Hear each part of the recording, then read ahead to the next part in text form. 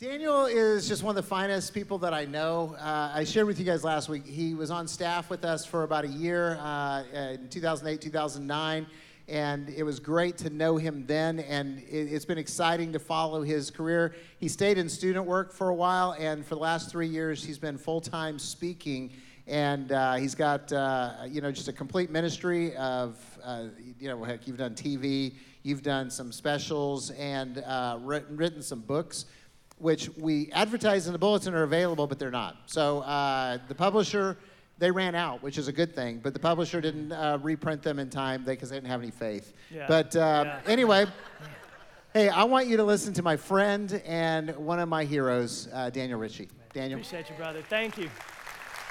All right, Calvary, how we doing? Good, man. All right. I like that energy, man. That's exactly what we want. But I'm incredibly grateful to be here, especially on this Mother's Day weekend. And for those of you gentlemen just realizing that reality right now, there's still hope to save your lives. So I don't know if Edible Arrangement delivers that fast, but you better get to work. So don't forget to reach out to those in those moms, those wives in your life that have helped raise either you or your amazing kids, man. It's just such a great weekend to just be thankful for just the grace that God has given us in the moms and in the women that He has given us in our life. Likewise for me, man, my mom, a huge part of my life. My wife, who is also here, man, she came to the Arizona sunshine with me. She's the mother of our two awesome kids. We've got a 9-year-old and a 5-year-old, and so, man, so incredibly thankful. Hey, he's like, that's me.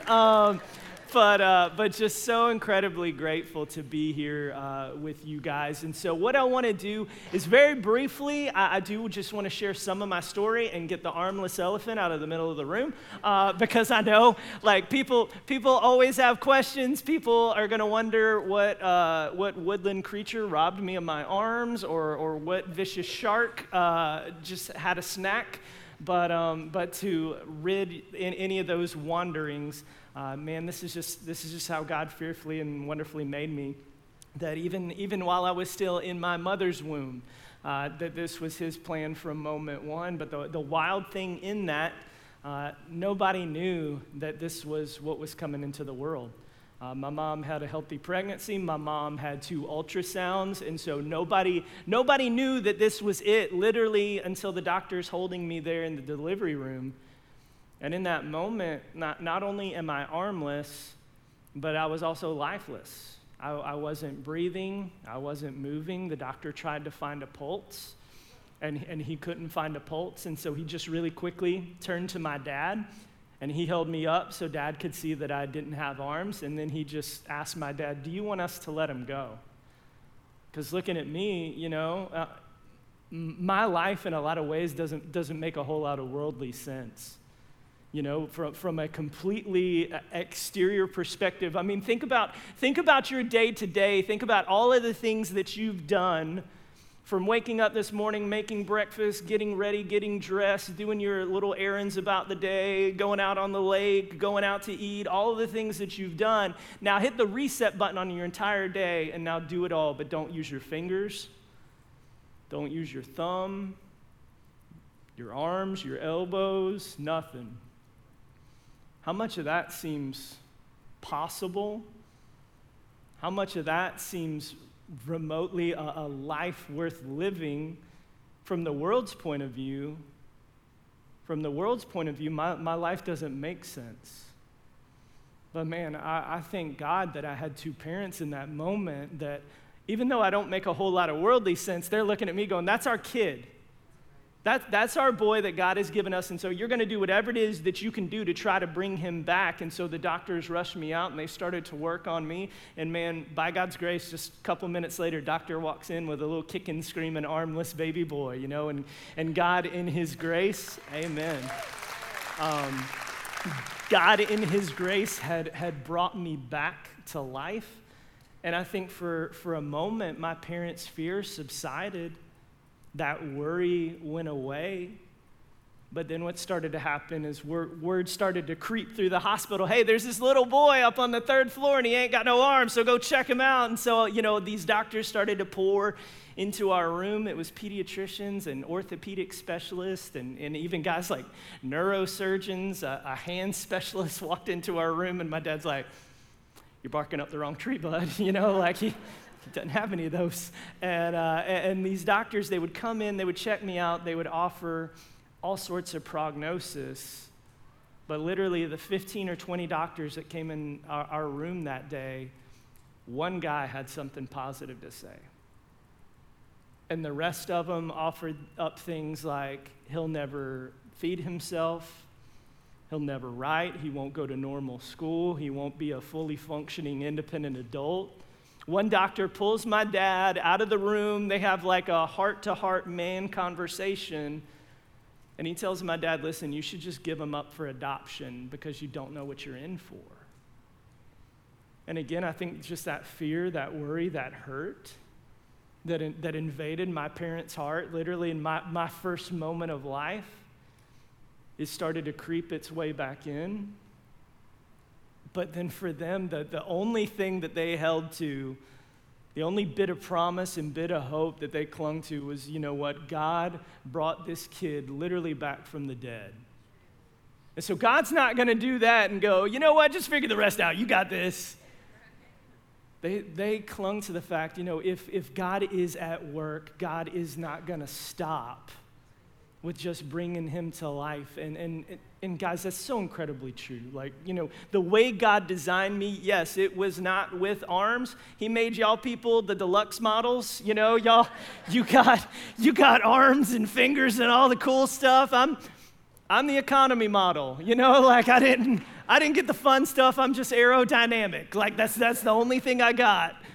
But God knew. God knew what I needed. God knew that 2 feet were going to be enough, and it was as if he wrote that on my heart literally from moment one. And nobody had to teach me how to stick a spoon in between my toes and make chocolate chip cookie dough vanish into my mouth. Nobody had to teach me how to stick a crayon in between my toes and color in between the lines and write my ABCs. It was just as if, God gave me what I needed.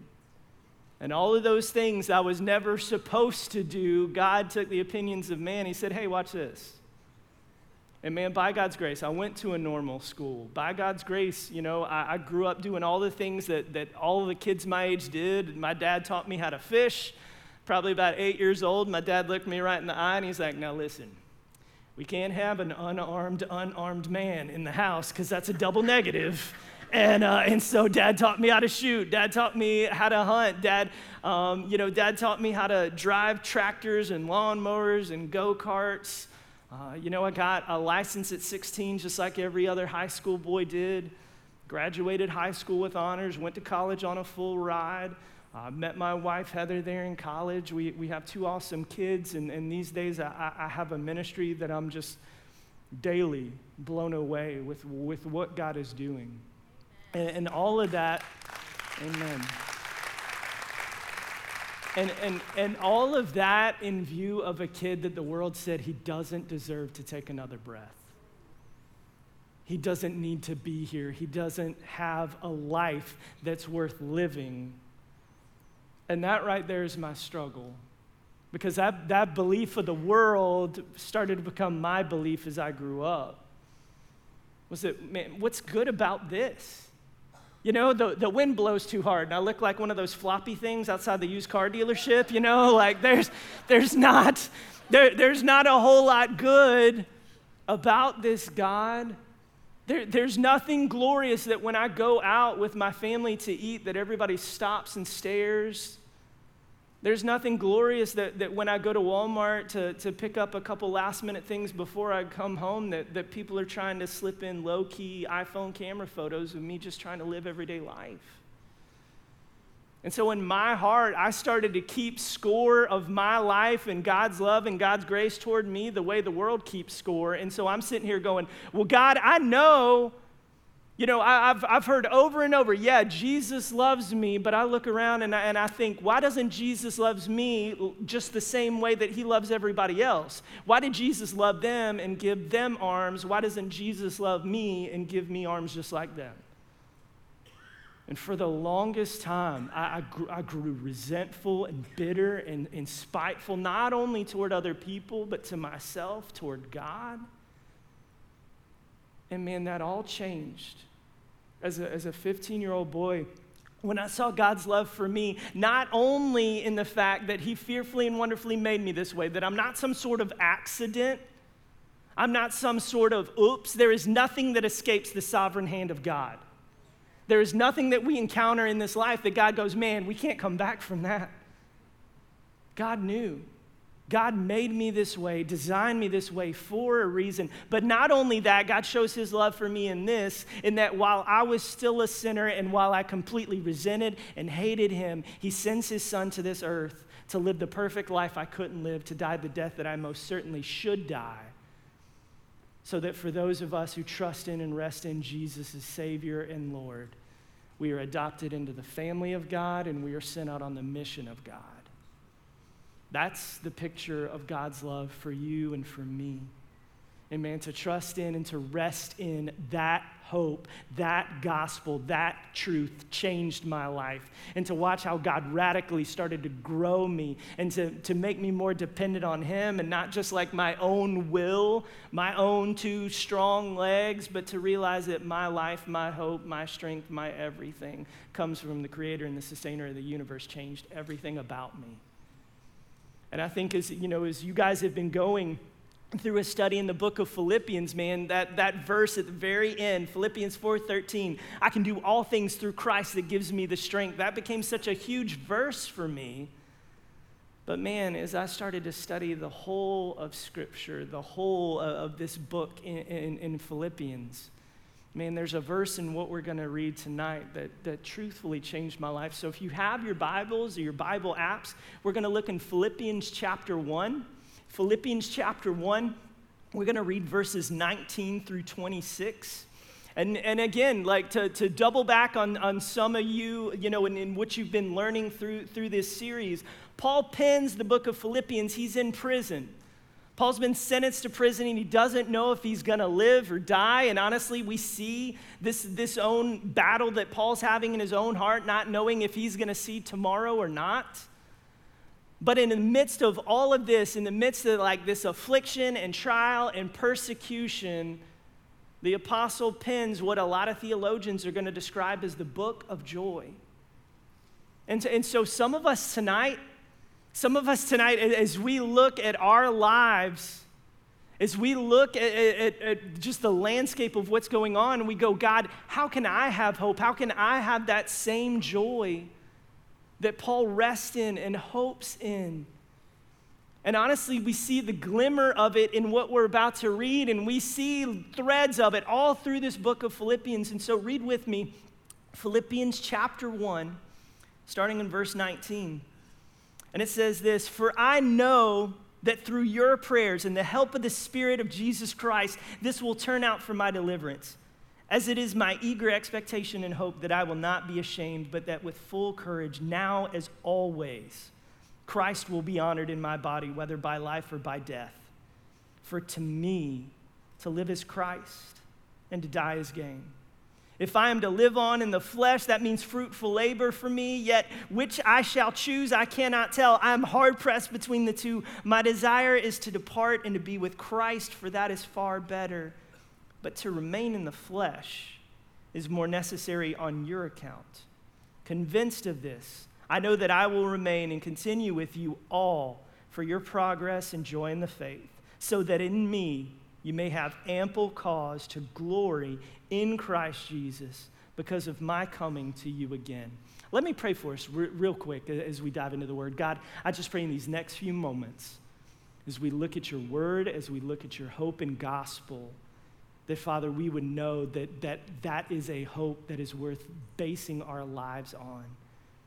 God, I just simply pray that we would be willing to go all in with all courage, with all hope, and with all purpose as we move forward from here. Father, we love you, and it's in Jesus' name we pray. Amen. So as we look at this text, just three things I want us to see tonight, and truthfully, it's less about us and more about Christ. And just three things that we see Jesus working in the midst of this, not only for Paul, but for those of us who trust in and rest in Christ as our Lord and everything. The first thing is this, is that Jesus gives us courage.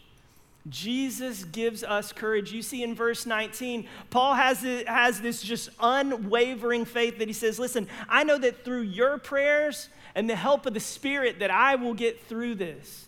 Paul realizes all through this book itself that God will be his supply, God will be his strength, God will be his everything. He bookends this epistle to the Philippian church, and he says in verse 19 of Philippians chapter 4, he says, I know that my God will supply all of your needs according to his riches in glory in Christ Jesus.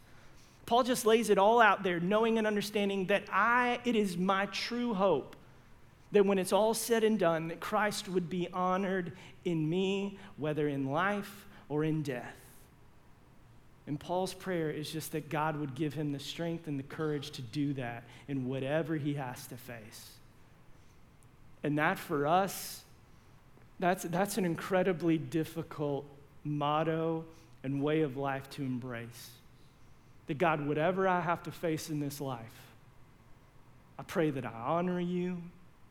I pray that I give you the credit. I pray that I trust you. I pray that I'll go where you tell me to go. I mean, it is the ultimate putting your yes on the table before God, and that's an incredibly scary thing to know, that I will trust God and his call and his strength no matter what I have to face. And in my own life, there have been so many times where I've been dependent on God. God, can you just help me get through this day? God, can you just help me figure out how to write with my feet or how to type with my feet? But man, later on in life, as God not only saves me, God calls me into ministry as a 16-year-old boy. And I'm sitting here going, Lord, I hate human beings. Like, I have no desire to spend time with crowds of humans, and yet you're calling me to go and take the gospel to them. But as a 16-year-old boy, I was like, all right, God, I'll try. I'll do my best. I'll put my yes on the table. And from that moment forward, to watch how God took that yes and called me to more and more uncomfortable things, more things that I am the least person in the world to be qualified to. God will put you in places and in opportunities that it doesn't feel like you're the man or you're the woman for the job. Doesn't feel like you have anything that you can bring to the table, nothing redeemable. God, who am I? But honestly, who we are people that are trusting an almighty God. That's where we need to take a step back and have the courage and the strength to say, I'm not it. I'm not the most important person in the room or the most strong person in the room.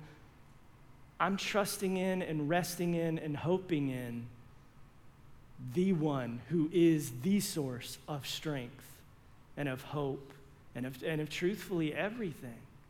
I've spent my life telling people, you can get through this. You can do this. You can embrace whatever God has in front of you. And over, God has me being stretched when it comes to that. A few years ago, I was sitting on the back porch of our house. I was sipping on some iced coffee, and I was just enjoying the afternoon in the sun, not quite like the Arizona sun, but just having a good afternoon. And a push notification came across my phone. I didn't have anything else to do, so I tapped on it, and lo and behold, in this news article, it was starting to lay out this abortion legislation that was going through the state of Virginia. And in this legislation, they were offering up protections to abort kids with disabilities all the way up until the point of birth. And even as the governor of Virginia described in this interview, he was offering up protections that a child could be born, especially a kid with a disability, and he could be kept comfortable and a conversation could ensue between the doctor and the mother as to whether the baby should live or die. And I'm reading this article, and I'm playing out this conversation, this scenario in my mind, and I'm going, that's the conversation that was held over my lifeless body. That was the conversation that was held over my body, that men with professional opinions and lengthy degrees are looking at my life going, he'll never be this. He'll never be independent. He'll never be an adult. Why bother? How many mothers are going to be told, why bother? What's this kid going to be? And so I read that article, and I'm just floored, and I was like, I've got to do something. And so in that moment, I did what every millennial would do. I took a video on my phone and I posted it to Twitter. And just man, in that, it was probably about 90 seconds. I just laid out just biblically why this is jacked up and why kids like me, why we truthfully have purpose, and why our lives have meaning, and that we can bring something to this world that very few can offer. And man, it was, amen. It was wild how in just a matter of hours, man, it gained some social media traction, and in just about 4 hours, it had 10,000 views on Twitter and all these retweets and likes, and so much so that somebody reached out to me from Fox News, and they were like, hey, man, we really like that article, or we really like that video. Could you take that and could you turn it into like an 800-word article? Just write it for us, and we're going to post it on our website tomorrow. And I'm sitting here going, that's not my wheelhouse. Like, I'm not an overly political guy. I'm sitting here going, I don't have a master's degree. I'm not an ethicist. I don't teach in some sort of college. All I've got is just the reality that my hope and my everything is tied up in the person and the work of Christ. So if you're cool with me preaching, that's all I got. And they're like, okay, we're cool with you preaching. And it's like, you're lost. And so, I typed it up and I sent it to them. And the next day, they posted it on their website. And of all the things that Apple News picked up as their push notification for that day, it was that article talking about the value of human life and the design and the care of God toward all human beings.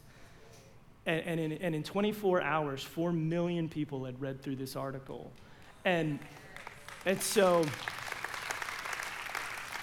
Fox News, they like doubled down. They were like, hey, bro, can you be in New York City in like 12 hours? And I'm like, look, all I got is this whole Jesus thing. I'm not like overly authoritative or political, but I can talk about Christ and what he's done and the purpose and the hope that he's given me. If you're cool with that, that's all I bring to the table. And they're like, that's fine, let's do it. It's like, all right, that's fine, let's do it. And so I said yes, and I hung up the phone. I'm like, what am I doing? Like this is the worst decision I've ever made. Like, I'm gonna look like full redneck on national TV. And so, I'm on the plane and I fly up there, and I'm honestly scared to death. And I call my best friend and I'm like, hey, bro, what'd I get myself into? Like, I'm not cut out for this. And I called the wrong human being, because the only thing he told me was, listen, you screw up, 7 million people think you're a moron. And thank you. Thank you so much. And, click, hang up. And so I'm just, I'm scared. I don't know what to do. And, in all of these shows, everything's scripted. Like the guests coming on, we know everything they're going to ask us, and they know everything we're going to say. And so I'm just playing through the script in my mind over and over and over, and pull up to Fox News headquarters and get out of the car, and I walk into the green room, and there's only 3 human beings in this green room for this show, and it's me, and it's Representative or Congressman Doug Collins, and then former Governor Chris Christie. And so I'm going, I'm the dumbest person in the room, and so it's just like my nerves spiked. I was just scared. And I just remember I sat there real quiet. The show went through the motions, and they finally called me up there, and we went through the first 3 questions straight according to script. And then the 4th question, she threw me a curveball, and she asked me, listen, something happened when you were 15 years old that changed your life. What was it? And I'm sitting here, I'm here to talk about like pro-life and abortion, and I'm going, I didn't do nothing as a 15-year-old to do with any of that. And then I realized in just a split second, this woman wants me to talk about the day I trusted in and rested in Jesus as my Savior, my Lord, my everything. And for 45 seconds, I got to share the gospel of God's grace with truthfully, with more people. It's like I could preach for 50 more years in person, and I won't preach to 7 million people. But in those 45 seconds, I did. And those 45 seconds happened because I put my yes on the table. To go, God, I'm not cut out for this. God, I'm not the smartest person in the room. God, I'm not the most talented. But God, I know who you are. And I know that you're the one I trust. And God, I just pray that even at the worst of me, the weakest of me, that God, ultimately, you would even give me the strength to trust you. And that's the beautiful part about the God that we trust, is he is the one that gives us the courage and the strength to even keep pursuing him in the first place. And how many times does life fall apart? How many times do we bump up against things that we feel just desperately unqualified for, and we think all I've got to do is just grind my way through it, when God is saying, can't you just trust me? Can't you just stop fighting and rest on me and depend on me? And much in the same way, we see the Apostle Paul right here, the guy that pens half of the New Testament, the guy that raises up the New Testament church. And he says, you know what? The only way I get out of this is by the grace of God. The only way I endure this is by his work and by your prayers. Church, may we realize that our courage and strength to even run come by his grace and the strength that he supplies. Second thing I want us to see is this, that Jesus is the one who gives us life. Just as much as Jesus is the one who gives us courage, Jesus is the one who gives us life. He says in verse 21, to live is Christ, to die is gain. And now, that's the most annoying person in the world to persecute, because for him, his contentment, his hope, his everything is tied up in the person and the work of Christ. So it's like you can take his freedom. He don't care. He still has Jesus. You can take his health. He don't care. He still has Jesus. And you know what you do if you kill him? You introduce him to Jesus. So it's like that there's nothing that you can do to shake this guy up. He has built his entire life on Christ, and he knows that the moment he passes from this life to the next, he gets to see the one that he's lived his whole life for in the first place. That's a really dangerous person, but dangerous in all of the right ways. And for us who trust in and rest in Christ, not only as our get out of hell free card, as we trust in and rest in him as Savior, but also as we trust in and rest in him as our Lord, as our King, as our hope, as our everything, we have the one thing that the world wants: unshakable, everlasting hope.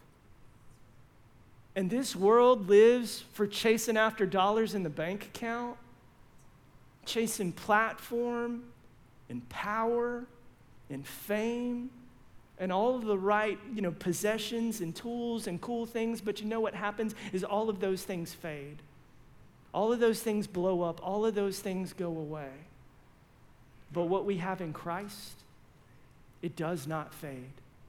It does not go away. He is our life. That's why Jesus says in John 10, I've come to give you life and life more abundant. But it's also the reminder the enemy comes to steal, kill, and destroy. The enemy has raised up a world that chases after things that fail and fall away. What we have in Christ remains. What we have in Christ does not fade. What we have in Christ is worth building our lives on. And some of us tonight, some of us in here, we've chased after and we've built our lives on the wrong things, on things that fail, on things that disappoint, on things that rust and rip apart. But what we have in Christ is something that cannot be robbed from us. That even if we should pass from this life to the next, then praise God, I get to see the one who rescued and redeemed me. And then the last thing I want us to see is this. Jesus gives us purpose. So Jesus gives us courage, Jesus gives us life, and Jesus gives us purpose. You see this inner debate that Paul's going through, and he says, I don't know if I want to go see Jesus or if I want to remain, but why does he say he wants to remain? He says, it's for you. I want to continue on in this life because I want to continue to pour the gospel of God's grace into you. That it's the best thing for the world that I don't die, but that I press on. Now, the sobering question comes for us to ask of ourselves, is that true of you? Is it better for this world? It's better for this kingdom of God that I live another day, that I have another opportunity to love and share and serve, all in Jesus' name, all for his glory, all in spite of my mess and my insecurity and my circumstances. Because sometimes we look at this shell of a body and we go, God, what's good about this? God, what can you use about me and the skeletons in my closet, my sinful past and all my weaknesses? God, what can you do about this? For years when I asked God, why no arms? It's not glorious, it's not good. But I can't tell you how many times I have conversations with people at the grocery store and at the gas station, out to eat with my family, because they see an armless person. They see me like that doctor saw me in the delivery room, and they go, why bother? They go, what's the point? But then they look at me and they go, why is he not miserable? Why is he happy? And in the world's eyes, there's an incongruency in there that has to be fixed. And so they're like, hey, man, what happened? Hey, how'd you get here? And in that moment, I get to tell them about the Savior and Sustainer of the world who changed my life by the gospel of his grace. All of that because I have 2 floppy sleeves. Now listen, most of you don't have floppy sleeves. I recognize that. But most of you have gifts and talents and abilities I don't have. You have relationships that I will never make. You have a circle of influence and people to love that I will never have the opportunity to love. God has placed you in your shoes around your people with your gifts for a reason. He has given you this life to go and to tell the world, man, look at what my Creator and my Savior has done in this life. That's your one purpose. If you're a mechanic, man, be a mechanic to the glory of God. If you're a mom or dad, be a mom or a dad to the glory of God. If you're a retiree, then, man, play golf to the glory of God. We have so many opportunities and relationships and people to be around, but are we leveraging that for his purpose? Are we using it for ours? Because it's the one reason why God has placed you on this earth. To not make excuses, to not back away, to not waffle, but to trust in, rest in, and talk like Jesus is King. Wherever you are today, know that your life is not too messed up for the grace of God. Your weaknesses are not too big for his strength. He's got you. And all he is imploring you to do is to trust him with all of it. Trust him with the church services. Trust him with every bit of who you are.